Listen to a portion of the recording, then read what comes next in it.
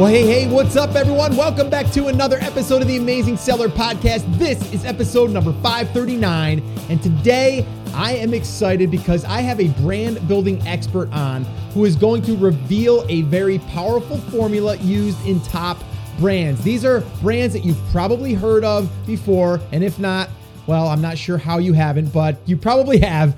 Pampers, CoverGirl, Olay, The Art of Shaving, PBS, Logitech, some pretty big names there, right? Now, she's also worked with some smaller brands, but used the same principles when building these brands, all right? And the crazy thing is a lot of these things aren't as massive as you would think, but they are important. All right. So the four things that we're really going to be covering is branding essentials, branding strategy, brand visuals, and brand messaging and execution. Now, her name is Annabelle Mendez. I was introduced to her at Seller Summit. And actually, it's funny because she had just started listening to the podcast about, a week or 2 weeks before I actually met her. And she was like, I really love it how you're talking about branding now more than just go find a product and sell it, because there is a lot that you can do in branding, and you will also start to get brand loyalty, which is another thing that we definitely will talk about in this conversation that I had with Annabelle.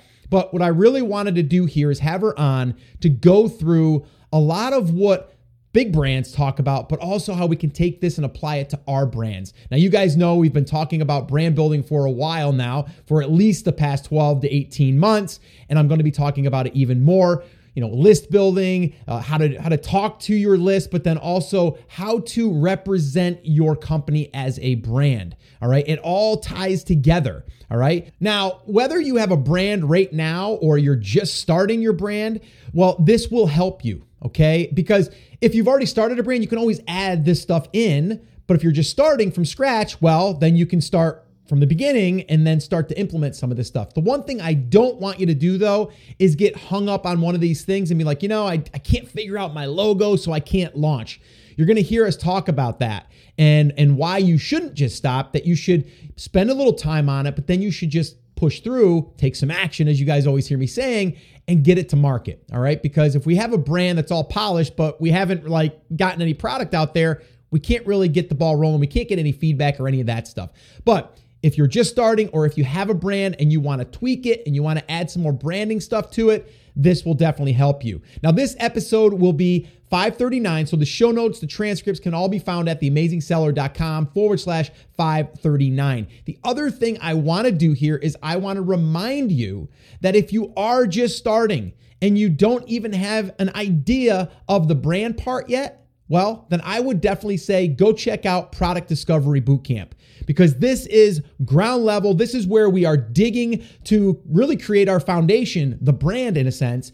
And Product Discovery Bootcamp allows us to do that. And this way here, you can get started on the right foot. So I'm going to put a little shameless plug in here, and I'm going to have you go check out theamazingseller.com/bootcamp. And that will take you there. It'll give you all the details. That's where I would start. And then we can start to add these branding elements to our strategy moving forward. All right. So definitely go check that out. theamazingseller.com/bootcamp. All right. And you'll get all the details there. Now, one other thing before we jump into this conversation that I had with Annabelle, I wanted to say that the audio is not 100% where I like it, and I was doing a little bit of testing.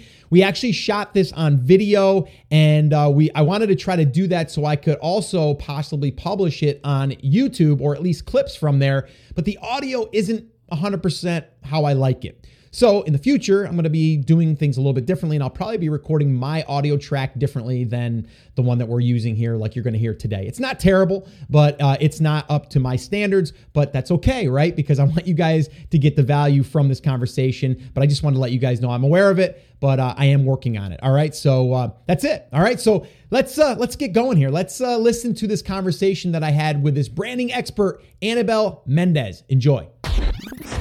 Hey, Annabelle, thank you so much for coming on the show. I'm super excited to be able to dive into this branding topic that I know that you are very excited to talk about, because that's your specialty. Yep. And you and I met at Seller Summit, and you had said, I really like it that you're going into this branding direction. I've actually been doing that for years now. So I said, well, we got to get you on the podcast. So welcome to the show. Thank you. I'm really excited to be here. Like you mentioned, I love brand building. It's one of my passion areas. And for me, I learn a lot from you on the Amazon side because I'm a newer seller, but I've been doing brand building work for the last 15 years. And so what I love about this is, Amazon has become the drug, if you will, of like, starting an e-commerce business. Like, and what I mean by that is it's become easier to actually launch products, get products up on Amazon or a platform for that matter. But the branding stuff kind of took a back seat for some people, not everyone. What I want to talk about, because moving forward, it's getting harder. There's more competition. There's people just, launching products to launch products. They're not building a true brand. I really want to dig into what you feel will be used today that'll work, but also work in the future. And I think it comes down to the basic principles of brand building. So maybe what we could talk about first is like, what is brand building? Like, what does it mean? Because I had someone the other day go, well, I brand my products. I put my logo on there. That means I'm a brand, right? And I'm like, not necessarily. So maybe we could talk about like a brand and what it means. And we'll talk about some of the bigger brands that you've worked with, but also like, what's it mean for people that are just starting a brand? Right. And I think one of the key pieces about brand building is that you have to separate the brand from anything else. So it actually becomes like its own person and it has a life of its own. It has an identity of its own. It has a touch, look, and feel and everything about it. It's separate from the individual. And I think that's where a lot of people, when they go into just selling a product, they don't really define it as a being. They kind of just keep it as a product. But what happens there is that when the customer comes to buy something, they don't know the difference between product X and Y because you're a shampoo and they're a shampoo. So who cares as long as it does the basics. So the actual concept of branding and brand building was started at Procter & Gamble, where the founders 170 years ago said, we're going to start brands. And the reason why they did that is because they wanted to differentiate themselves from the competition. They wanted for that product that when people saw it, they said, I trust them. I want to buy from them. I know exactly what that experience is going to be like. So it's not just slapping a name or a label on a product. It's actually the full experience that you give to consumers. In the past, when you would go and buy a product on the shelf, there's a concept at Procter that was first moment of truth and second moment of truth. Your first moment of truth is winning that customer at the shelf.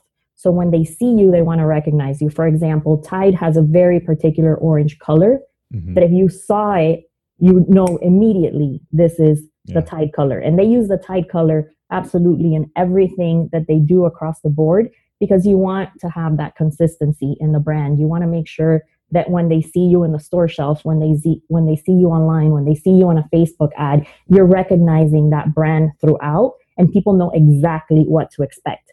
The benefit with that is that if they bought you once and you always deliver the same experience, when they come back and buy you a second time, it's going to be exactly like how it was the first time. And that's how you start building loyalty, which is something that is extremely difficult to achieve. And I know that's one of the biggest frustrations of sellers on e-commerce, that people aren't necessarily coming back to their product.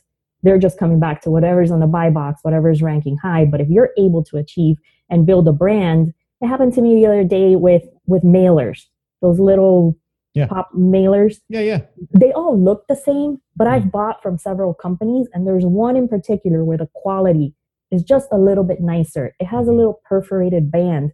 And so I looked them up. And I looked up that specific brand. And now when I reorder packaging, I go back to that brand because I know that their quality is going to be better than the other ones.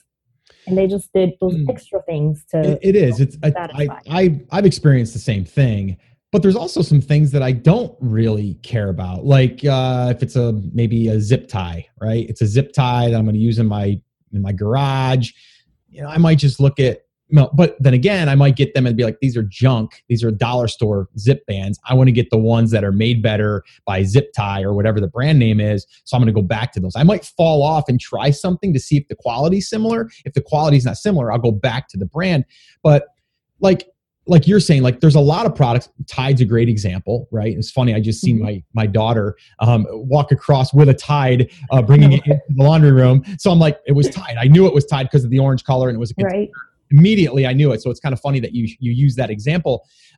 But again, and I know that people are listening are like, but that takes a lot of time, right? To brand. Now, we could argue about that, which we probably should, because there's different levels, I think, of branding and all of that stuff. And it will take time to develop up that loyalty. But I think your first shot at doing that is when someone does buy your product, you make that experience seamless and really all the way through. Everything is going to be the brand or on point as far as the brand goes. So like if someone's thinking themselves like this is great and all Tide, I mean, they've been around for years. They've spent millions or if not billions of dollars, like educating people about branding.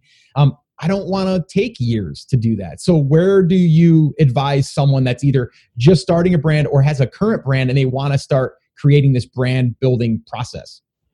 I think there's three principles that I work off when I think about brand building. One of them is uniqueness. Mm-hmm. And so you have to figure out like what is going to make your brand unique. And it doesn't necessarily just have to be about the product. So coming back to those little zip ties. Zip ties is not a very complicated type of product, but when the product is delivered, do you have a little card in there that says, hey, thank you so much, in your tone of voice of the brand? So some brands, like maybe you want to be the cool zip tie, right? And say, hey, thanks, dude, for buying my product. It's amazing. Like, we hope that you come back and buy again, whatever it might be. That's a touch point. That's a point of conversation where you're building the brand. So one piece is like uniqueness. You have to think about, do I sound different than everybody else? What am I doing that is not like my competitors? Is there something else that I can do with my packaging, et cetera? So there's very little things that you can do to start tweaking that. A thank you email, the color of your zip ties. Maybe you want to make yours colorful. Nobody else has color in there. So those are like smaller things. The other piece is like relevancy. So once you figure out like who your target market is, can they relate to you? Can you have a conversation with them? And the third piece is consistency. And consistency is what the big brands never miss and what the small brands always miss that isn't that difficult. So my tip here is to build brand guidelines. And what is brand guidelines? These brand books that are created by the huge brands, thousands of dollars, major agencies create these books for them. But as a smaller seller, you can have your own brand guidelines that are going to help you with absolutely everything that you do. So the key to get started with your brand guidelines is, can you define your brand in 3 words? Because those 3 words, you're always going to use them to say, let's say my brand is caring, authentic, and fun. So as you do things, you say, is this a fun color that I'm using? Does it show that I care? So you're always measuring against those 3 words, absolutely everything that you're doing. If you can't summarize your brand in like 3 words, you're overcomplicating it and you're not staying true to what's really important for your brand. So you start off with that in the brand guidelines as they come up. The other thing to include in your brand book is your logo. Logos are very important. And you want to make sure that you have a logo in a horizontal format, a logo in a vertical format, and a vertical in a square format. And you keep those 3 things together and you put do's and don'ts. How can those logos be used? Let's say you have a logo that has blue and somebody wants to put it against a background that's yellow and you don't want that. You put that on your brand guidelines. I don't want it to be used in this way. And brand guidelines are used not just for you, but with the vendors that you're working with. So let's say you hire a graphic designer. The easiest thing to do is to grab your brand guidelines and say, these are my brand guidelines. This is where you can play, and this is where you can't take the brand. The other thing that's super important to include in there is your fonts. Yes, I agree with that. Fonts are critical because maybe you don't care about fonts. And I know a lot of people don't care. I do. But the fonts, mind starts recognizing that. And the more consistent that you are with your font, the more that people say, oh, you know what? This is Scott's product. And and when they start, and the mind is smart, like even though it's playing in the background, when something is off, they'll recognize it and they'll say, this is probably a knockoff, or it'll trigger something like it's not what I'm used to, right? Yeah. Because you want to create that familiarity with it. And then most people should have 3 fonts actually, and this is not something that a lot of people know. You have a font that's for your headlines. Mm-hmm. So those are your titles. Think of your main product title, your main title on your website. Then you want to have a second font, which is your subheader. And your subheader provides a little bit more information about your product, or it's a sub tab on your website. Yep. And then your third font is your body font. And body font is what you're going to write a lot of text with. Okay. And what you want with that body font to be like is something that's easy to read. So your headline is your attention grabber, right? Bolder, thicker. Your subheadline, maybe not so much. And then your third one, it's what you're going to be writing a lot with. Right. Granted, like for example, in a platform like Amazon, they don't really allow for certain fonts to be changed. That's part of it. But in your imagery, think about the photos that you're showcasing. There should be your headline font, your subheadline, and any other little points that you want to put consistent across all of your photography, across all of your product line. And that way you start training the customer to say, this stuff belongs to that brand. Yeah. The other thing is when you're picking colors. For color consistency, the best thing to do is to pick colors that have a Pantone. Are you guys Pantone, I mean, again, it's like a color wheel in a sense to where, the certain colors go together. And there's actually websites out there that allows you to kind of plug in one color and it'll give you that palette or that Pantone palette. Maybe we'll try to link that up in the description or in the show notes. But I think that's important too. And that's critical for printing, because what happens sometimes is that you come back shocked when they print a certain package, or when a factory prints your logo, and then you're like, oh, but that's not really my color. And that's because different printers have different systems. But when you're in the Pantone system, it's very consistent across printers. So it's easier to nail the color versus when you come up with some random color, and then which happened to us in one of the brands. One of the brands has like a light yellow color that somebody made up many years ago, and a t-shirt got printed and it came out like egg yolk yellow. Oh, okay. But in order to ensure that, like, using Pantones will help your brand look consistent. And when you're printing from different vendors, that's the best way for everything to look really nice and sharp. Okay. All right. So, and those are like, those are small details, but like you said, those small details over time start to allow customers to recognize that it's the true brand. It's your brand. Even just the style of the font. If you're a fun brand, you might be a fun style font. If you're more of a serious brand, you might have more of a serious font. Like there are certain fonts for certain types of businesses, and I know that firsthand. And logos, I think, also are pretty important. Now, what if someone's already created a logo and they're like, now I'm starting to listen to this and Annabelle's making a lot of sense. I want to recreate my logo. Like, is it worth doing, or is it not? Like, where, if they've already started a brand and they're already starting to get, or do they do a rebrand? Like, how would you address that? I mean, brands are always refining, and there's logos for every price point. If you're trying to position your brand to be a premium product, and people know when they see something, whether it looks premium or not. If your product is not there, then you have to figure out a way to get it there. And in those situations, I would say rebranding is the way to go, because you're trying to command a higher price point than competitors. If you're not in the premium market, you can stay with the logo that you have, as long as some principles are not being violated. For example, there's some people who try to squeeze a logo into a very tiny spot to the point where you lose all resolution. That's a logo that's not working for you. It's not working for anybody. You just have something on there that's a graphic. You can't even call that a logo, because if it's not being recognized by a customer, it's not a logo. You have a graphic at that point. And you want to modify that. And the game changed really when mobile came out, because up to that point, nobody, not even the big brands, were thinking about logos in very small dimensions.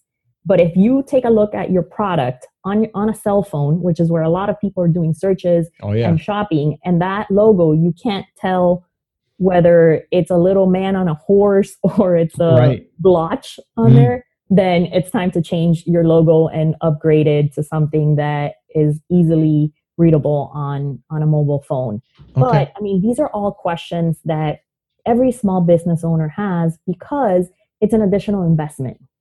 Right? Like you're trying to buy inventory, you're trying to build a website, you're trying to pay for advertising. And then on top of that, you have to worry about the little details of the logo. But that's something that can evolve, but always keep it in at the top of your mind to have something that's crisp, something that people are able to see at a very minimum, and ensure the consistency. As you start getting more sales, as you start getting more traction, then go into the second phase, which is like refining the logo. Because a lot of times people go in and they're like, no, I hate this logo. I want a completely different look. But what happens is that you're not transitioning your past customers into the new brand, which is something that you also have to be very careful about, that you don't completely scrap everything, especially if your brand is already doing well and people are relating to it. So there's where you want to do modifications. Yeah. The other thing I would like to mention here is like different fonts. I just want to talk about that really quickly. A lot of people like the fancy scrolly type stuff. And a lot of times I find that hard to read. If it's hard to read, even if it's, you know, like kind of big, but kind of small, because the logos a lot of times aren't that big. It's not like a big giant header. You need to make sure that you're seeing that font at all different sizes. And I would stay away from personally those scripty things that are hard to read. They might look elegant and all of this stuff. But if that is going to be hard to read, especially at smaller sizes, I would personally stay away from that. But that was just a little side tip, because I see a lot of people, they get hung up on like the fonts that they want to use and they love it. And they're looking at it on like their computer monitor. Yeah. And all blown up, and they're like, that looks amazing. And then all of a sudden you shrink it down. You're like, what does it say? So you don't want that either. And you want it recognizable, you know, in the certain fonts that you're using in the logos. I think also going into like your branding, even the packaging, if you're going into premium products, I mean, look at Apple. All right. If you buy an Apple product, you get that box, you feel like that box you don't want to throw away because it's so darn nice. Right? It's like, it's an amazing box. It's put together. You pull it apart. Everything has got so much detail in it. Now, I'm not saying that you have to go to that extent, but I'm saying if you have something that's like, you know, a piece of cardboard that's really flimsy or something that's more rigid, it almost gives you a sense of better quality because of the material that is being used. Business card, same thing. If you get a flimsy little business card that's printed out on your inkjet printer, or you get one that's actually made a little bit glossy, it feels just nicer. So just little details like that, I think, can go a long way. Right. And there's senses, you know, now that you mentioned the boxes and flimsy, you have to consider all the senses when you're doing branding. Yeah. I think that's something that a lot of people don't do. So, for example, it's like, well, but my brand is not edible. So why should I care about the taste? Right. But visually, so many things are connected. Oh, yeah. That you also want to double check to see, is there anything here that might trigger disgust or joy or considering sense as well. A lot of times people don't, but if your product smells like cheap plastic, then it's going to trigger that. Like all these things are coming into play. So try to see if there's anything else that you can do. Maybe you air out the products. Maybe you package them in a different container that has a different scent to it. Yeah. The touch, is it a soft touch? Is it something that is hard or rough? But all these things start to come together as your brand evolves. So one of the things to always consider is like a brand is never done. You're always going to refine it because your budgets are going to be different. People's tastes are going to be different. Sure. What people liked a couple of years ago is not necessarily what they like today. And so the brand, you also have to think about it as that living being that needs to continuously be worked. Yeah. And one of the hardest things to do to start a brand, I feel, is finding that persona, your customer persona. Like, who are you trying to serve? And that's something that you start getting a hang of as you continue to sell to people, as you continue to research, because at the beginning, everything's a hypothesis. You think that that's the person who's going to buy. Right. And you don't, sometimes it takes customer number 1,000, customer number 5,000 to realize who is that person and what do they want from my product. So for example, when I'm ordering packaging, it's kind of interesting because if you buy 100, it costs, I'm making these numbers up, it costs $1,000. And if you buy 10,000, it costs $1,800. So it's not even, it's exponential. It's not even linear how you purchase. Sure. But usually what I do is I'll buy a quantity that isn't so great, even though it's cheaper, because I know I'm going to make changes to what's on that package. I just know it. Like there's no way to nail it first time right out of the gate. So there's no point in blowing the budget either to try to get all these things perfect. And as you go along, you buy the smaller quantities, you try to find printers and services. I mean, now with the internet, it's awesome because you can go to printers that'll do an order of 100. Just a few years ago, because of the printing process, minimums were 10,000, 50,000 just to get a box printed. Right. Not now. You can find certain solutions. So even though per piece, the cost is very high, total, the cost is lower. You use it, you test it, you share it with customers, and that way you continue the refining process. So I think that's a trap that a lot of people get stuck with because next thing you know, you have 10,000 boxes, 50,000 boxes. You want to use them, right? Because you just paid for them. You paid for them, and then you realize they don't really work for you. Yeah, we call that minimal viable product, right? It's like get something to market. It doesn't have to be perfect. Because the one thing I do see people get paralyzed in, as far as like even the things that we're talking about, is like, oh, I'm not really sure on my logo. Oh, I'm not really sure on the font. Oh, I'm not. We need to get the product out the door. We need to get it in customers' hands. So yes, that stuff is important. I'm not going to argue with that. But we also have to give ourselves some deadlines and say, listen, like we have to get this done, because if we don't get this done, no one's going to see it anyway, right? So we have to get it to market. But like you're saying, instead of doing 1,000, do 500 or do 300. So that way there, when you do go ahead and go through that first quantity, if you want to modify the packaging, modify the logo, whatever, you don't have 10,000 of them out there that you're like, now I'm stuck with those. I got to get rid of those, or I just got to scrap them. And you don't want to do that either. One thing I want to mention here is, we're talking a lot about like tangible stuff, like things people can touch and feel and smell and, give you that scent, a sense of what the brand is about. The one thing that I want to highlight here for a lot of people, and they don't realize how important this is, and I think that you'll agree with this, and I think the perfect example is Zappos, right? Zappos built a brand around selling shoes. Yes. Right? What is different? And they weren't even their brand of shoes. They were just a company that you went to buy shoes. Why are they so darn successful? It comes down to they created a customer experience that no one else was willing to do. Absolutely. Period. Right? So it's customer service. There's another guy. He's actually a guy that I've been talking with privately about his brand, and he's doing like $300,000 a month. And the reason why he's doing so well, and he believes it, is because he has just phenomenal customer service, customer journey. Let's speak on that a little bit. What's your thoughts on that? Customer service is everything. It really is. And going back to the trust, right? So we talked about the orange on Tide and being very unique. Yeah.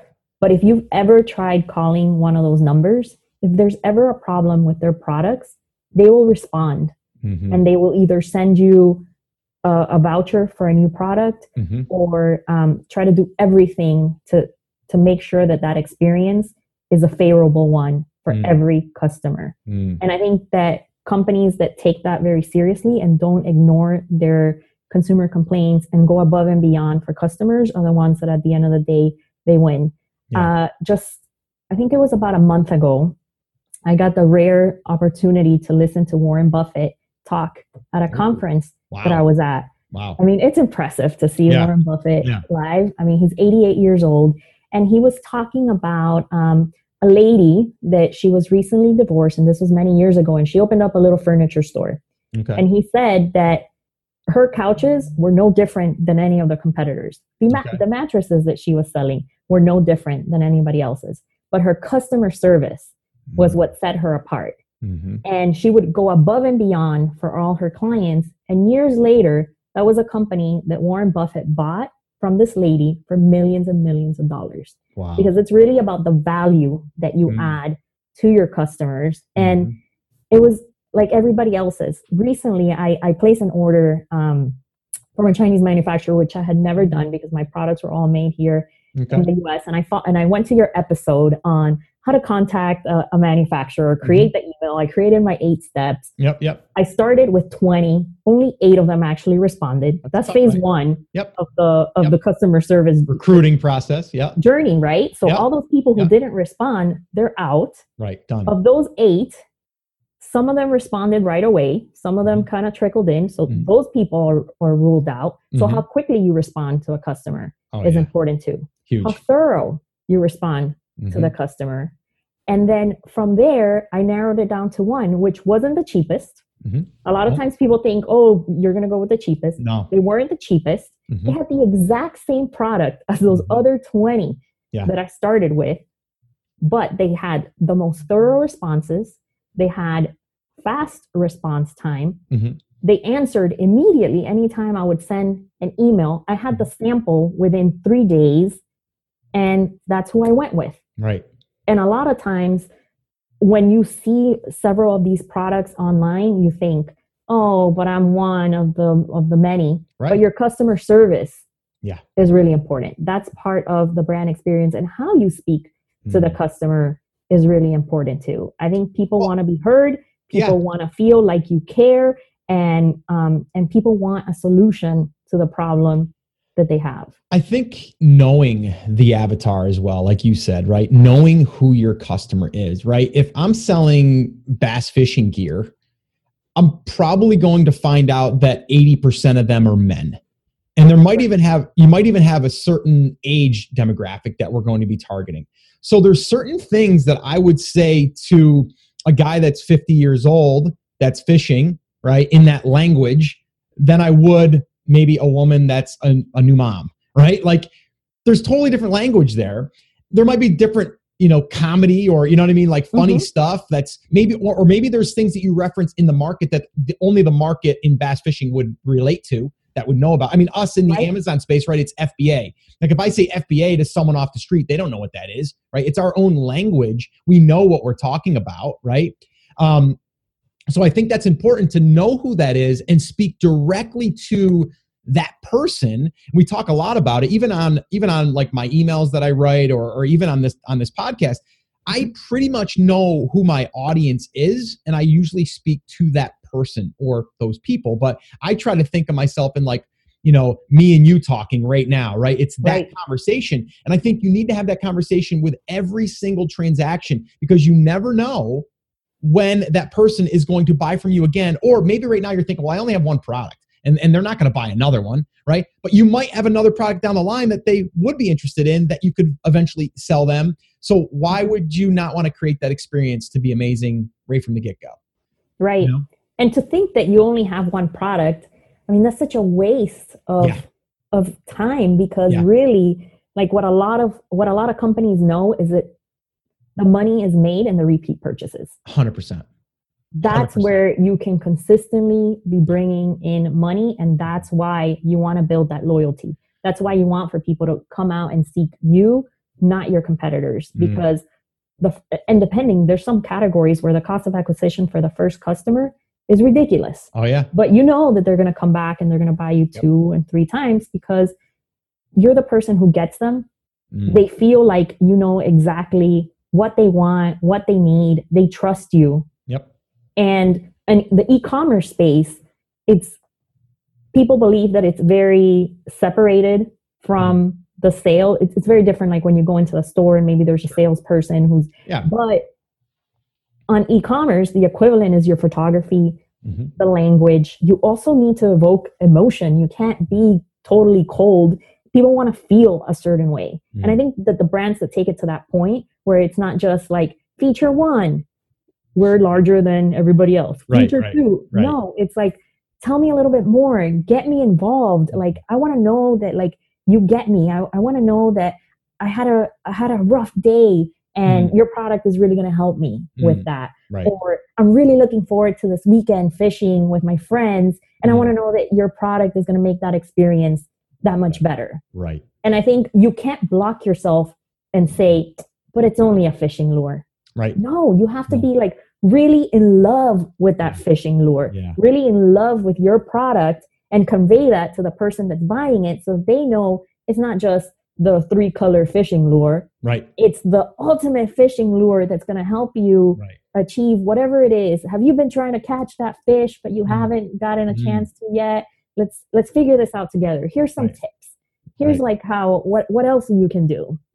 Well, and I think that leads into like e-commerce people think of just their store, right? Their store.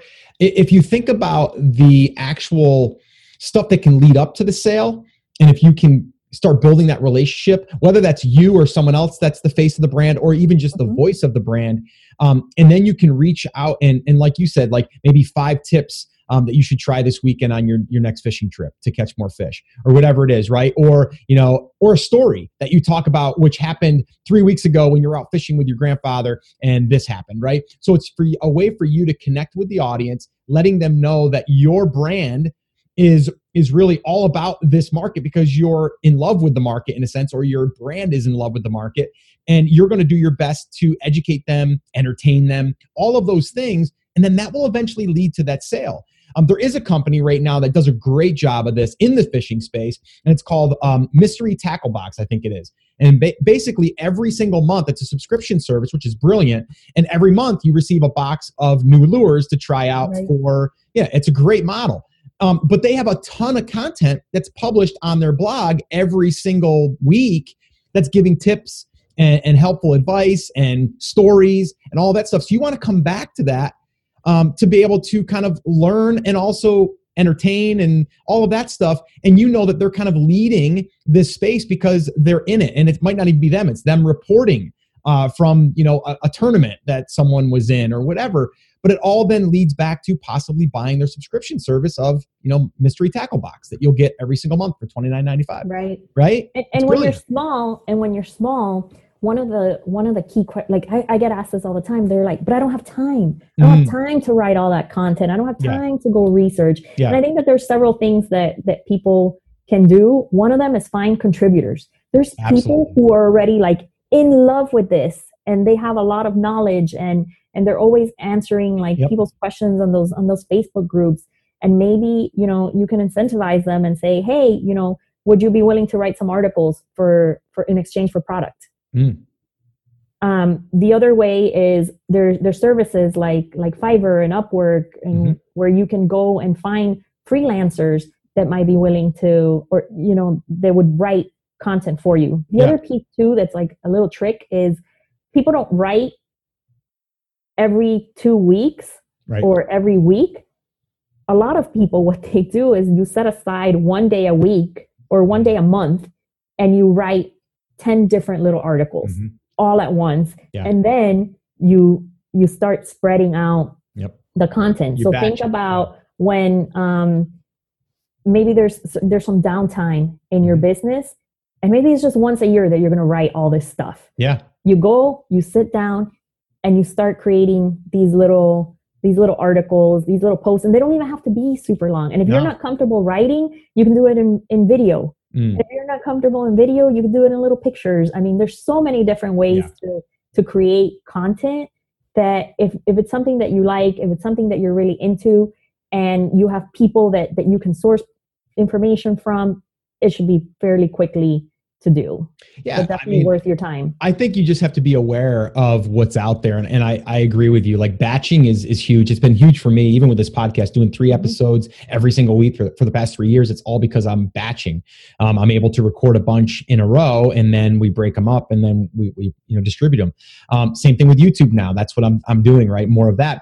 But even in our new brand, our physical products brand, we're actually doing the same thing, right? We're planning, we're thinking of the topics that we could create. What do people want? What have they been talking about on other groups that we should probably address? But here's the thing.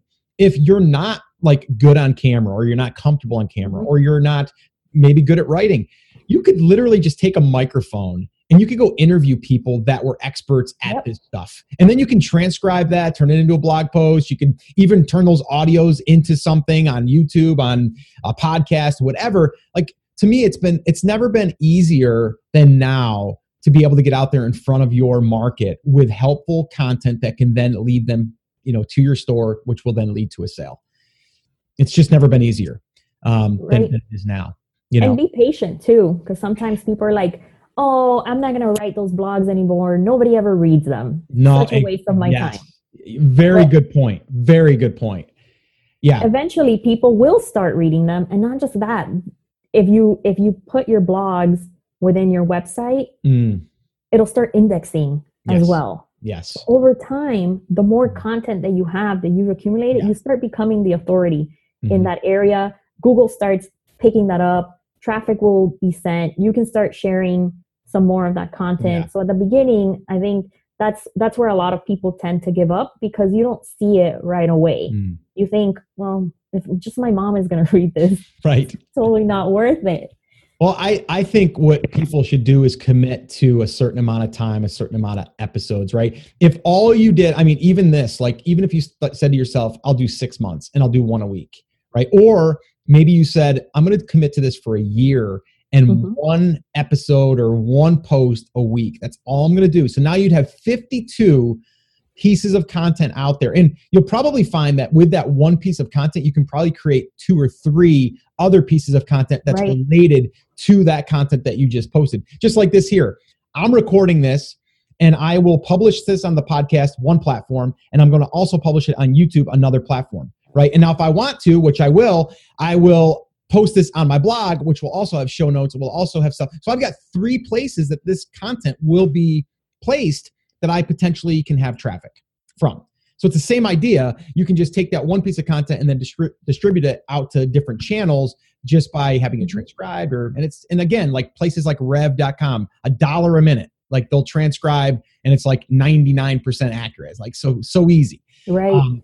So a lot of great things for people. And I think that building the brand is really about that. It's about educating, entertaining, like all of that stuff in your marketplace. And then again, once they get into your brand, like you said, explain in 3 words what your mission is, or what your experience is, or what your mindset is for like when they experience your brand, or just even your thoughts on the marketplace in the brand, like just your positioning on it. You might be like, you know what, I'm not going to be like those guys. I'm going to be like these guys, come along with us. Like look at the prepping world, like people that are, they're, afraid that, if something happens, I got to have a whole bunch of food and all of my supplies ready. That's a huge market. Now, some people would argue with that and go, I'm not doing that. Like I'm not. So then you're against those people, right? So it's like, you can play that like, hey, if you want to be like us, come on over here. If not, that's cool. And you build like a little tribe in a sense. So there's a whole bunch of different things you can do.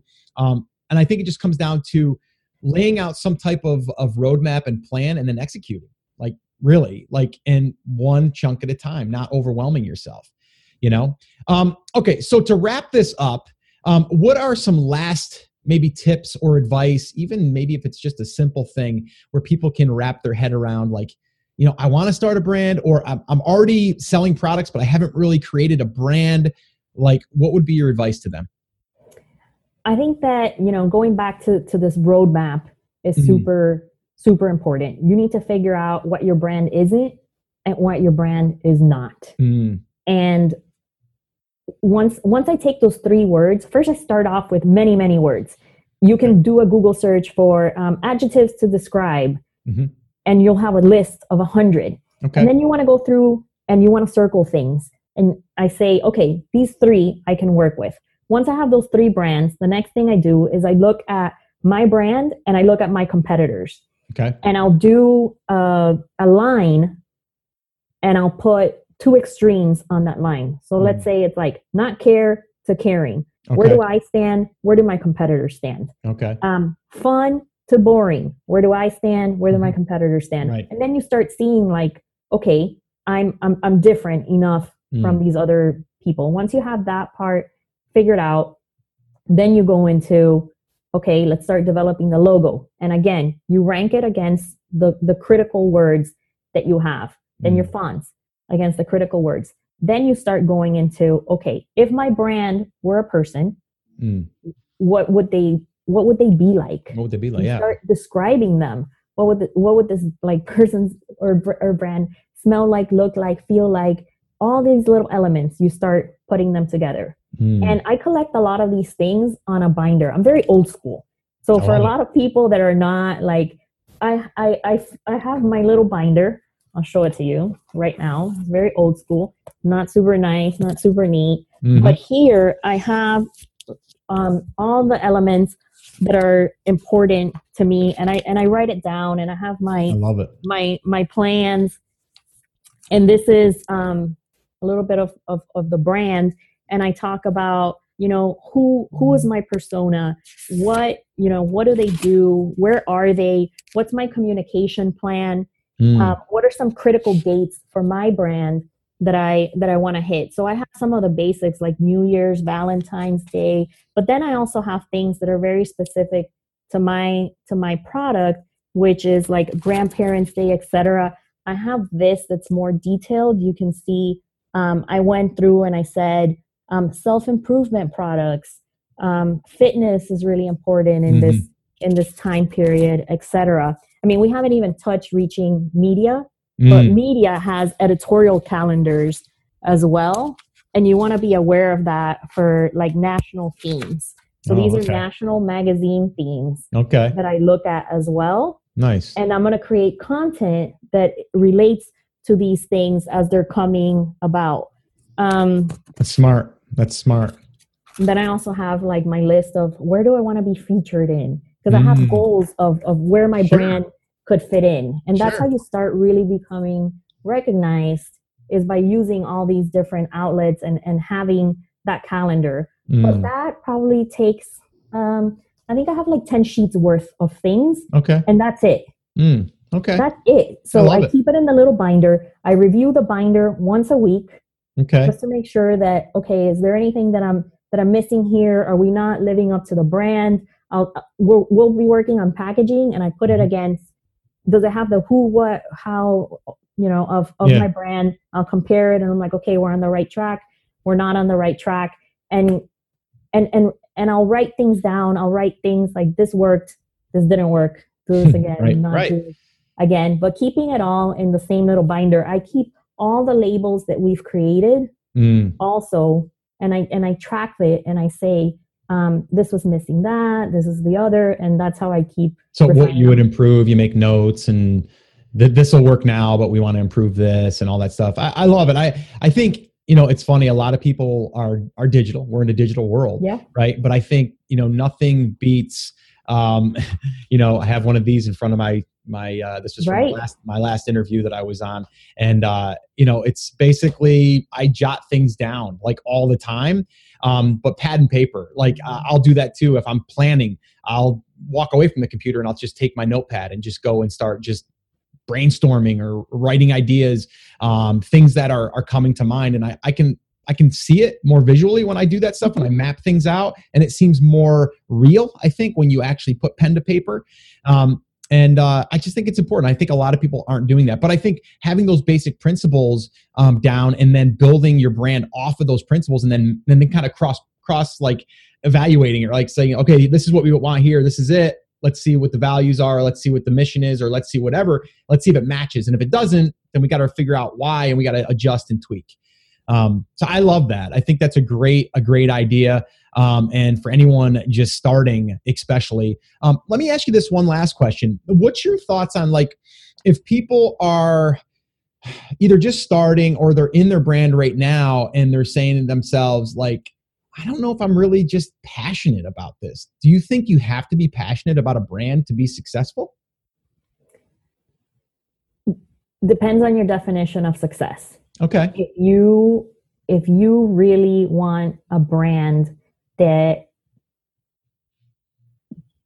for example, if you want to be able to sell your brand in the future, the more passionate you can be about your brand, the better off you're going to be. This is not about, making a few $1,000s a year, because for that, you can probably just do it selling any product Sure. out there, and just making sure you always have inventory and that your product is of a certain amount of quality. Mm-hmm. But if you're looking to build a brand that you want to sell in the future, absolutely. Because that's the other thing too. And we didn't talk about it in this episode, which is what would an investor or somebody who's looking to buy a company look for? And what are those assets that you can sell as a product company? Yeah. It's very difficult to sell your zip tie company to an investor when there's no branding behind it. Yeah. Because what that tells to the investor is that there's no uniqueness of that product, and they can just go and buy zip ties themselves. Yeah. So when somebody's looking to assess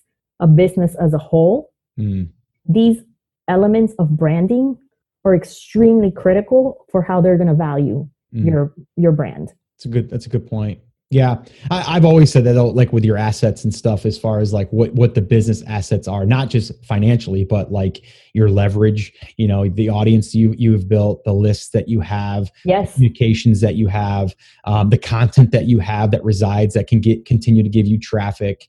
Like all of that stuff is huge.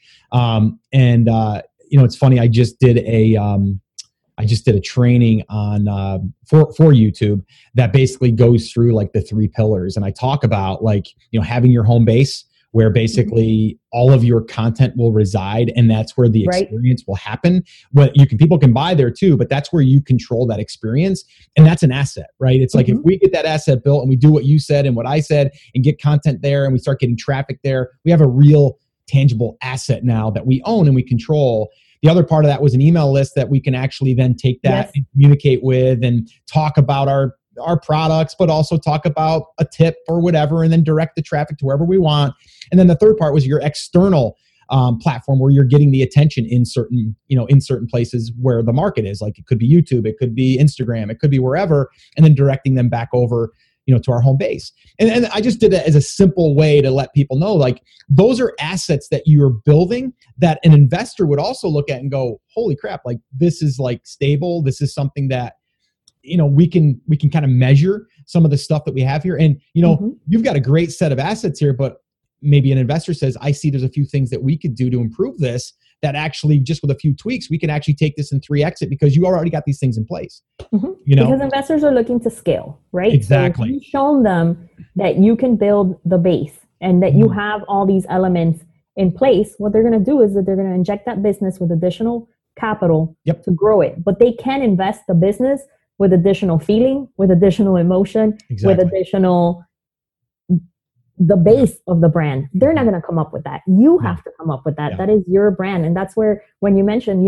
if you're passionate about your brand, that is going to just fuel that base even more. And I think psychologically, if you're proud of something, you're going to share it more, and you're going to want for more people to find out about something, and you're going to give it your all when you see something and you say, wow, you know what? We really nailed the look of this product, or we really captured the essence of our brand in this piece of copy that we created. All that comes across, and people want to relate to brands. It's why you see some of these big box retailers starting to shut down, because people want brands and companies that are more relatable than what they were in the past. Absolutely. Many times not looking at price and going after, is this a story that I can relate to? The pendulum is swinging back to smaller boutiques, niche brands, brands that are like more human, because people are kind of over it. They want to relate. For as much as we're separating ourselves from like brick and mortar and maybe going online, it's also an opportunity for people to know even more about your brand. Before, it was only what was in the backside of the carton that told you about companies. Now the About Us page on a website is the second most visited page after the homepage. Oh, I believe that. Yeah. And that's why I think incorporating your story, your mission, why you started the company, whatever, I think is huge. And I think also to show pictures of people that are involved in the business or the brand, right? And that could be you. It doesn't have to be you. It could be whoever else is, maybe the entire team that's behind the brand. Or if it is just you, put it you. Or if it's you and your wife or husband or whatever, you include those pictures. I know myself personally, if I go on About Me page and all I see is text, I don't see an image, I feel like I can't connect as well. But if I see the actual face to who the brand is, I just feel a little bit more connected. I feel a little bit more as they're a human behind it versus just, a corporate-y feel, Right. So, all right, this has been awesome. So is, I guess the last thing that I should probably ask you, are you cool if anybody wants to respond and ask questions? Yeah, absolutely. They can reach me at my email. It's amendez@marketites.com.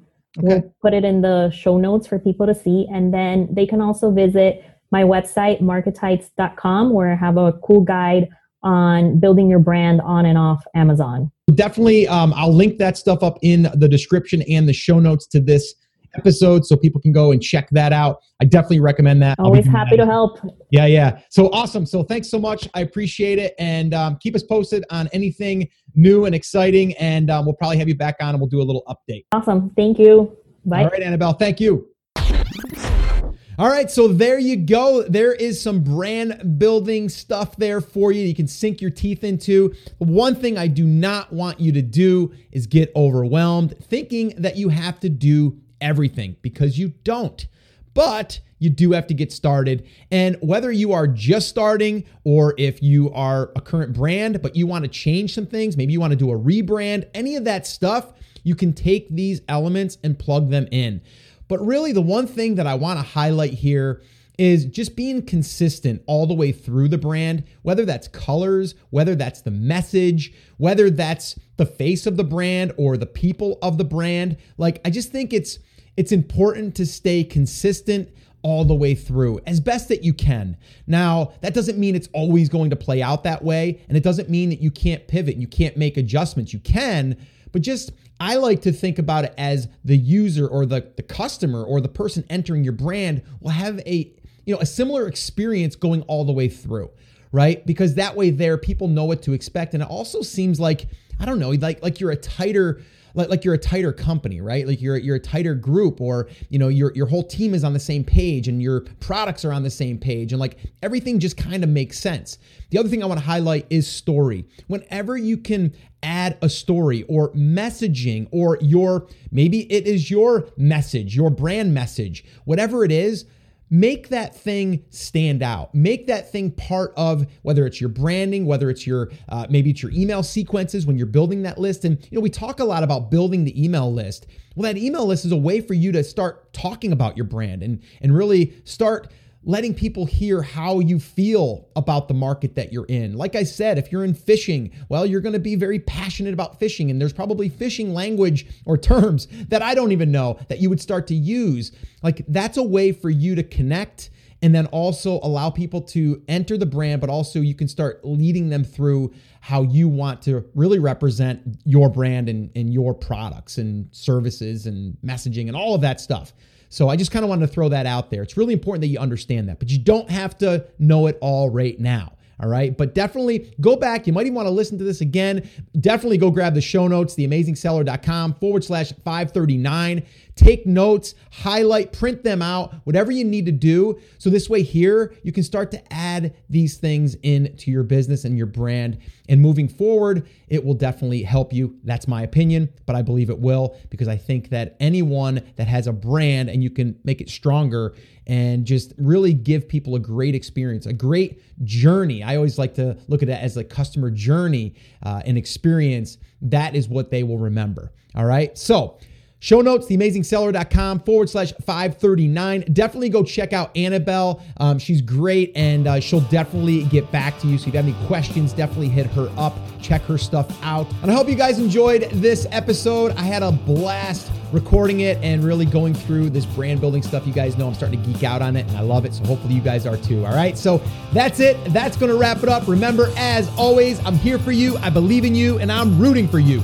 But you have to, come on, say it with me, say it loud, say it proud, take action. Have an awesome, amazing day, and I'll see you right back here on the next episode.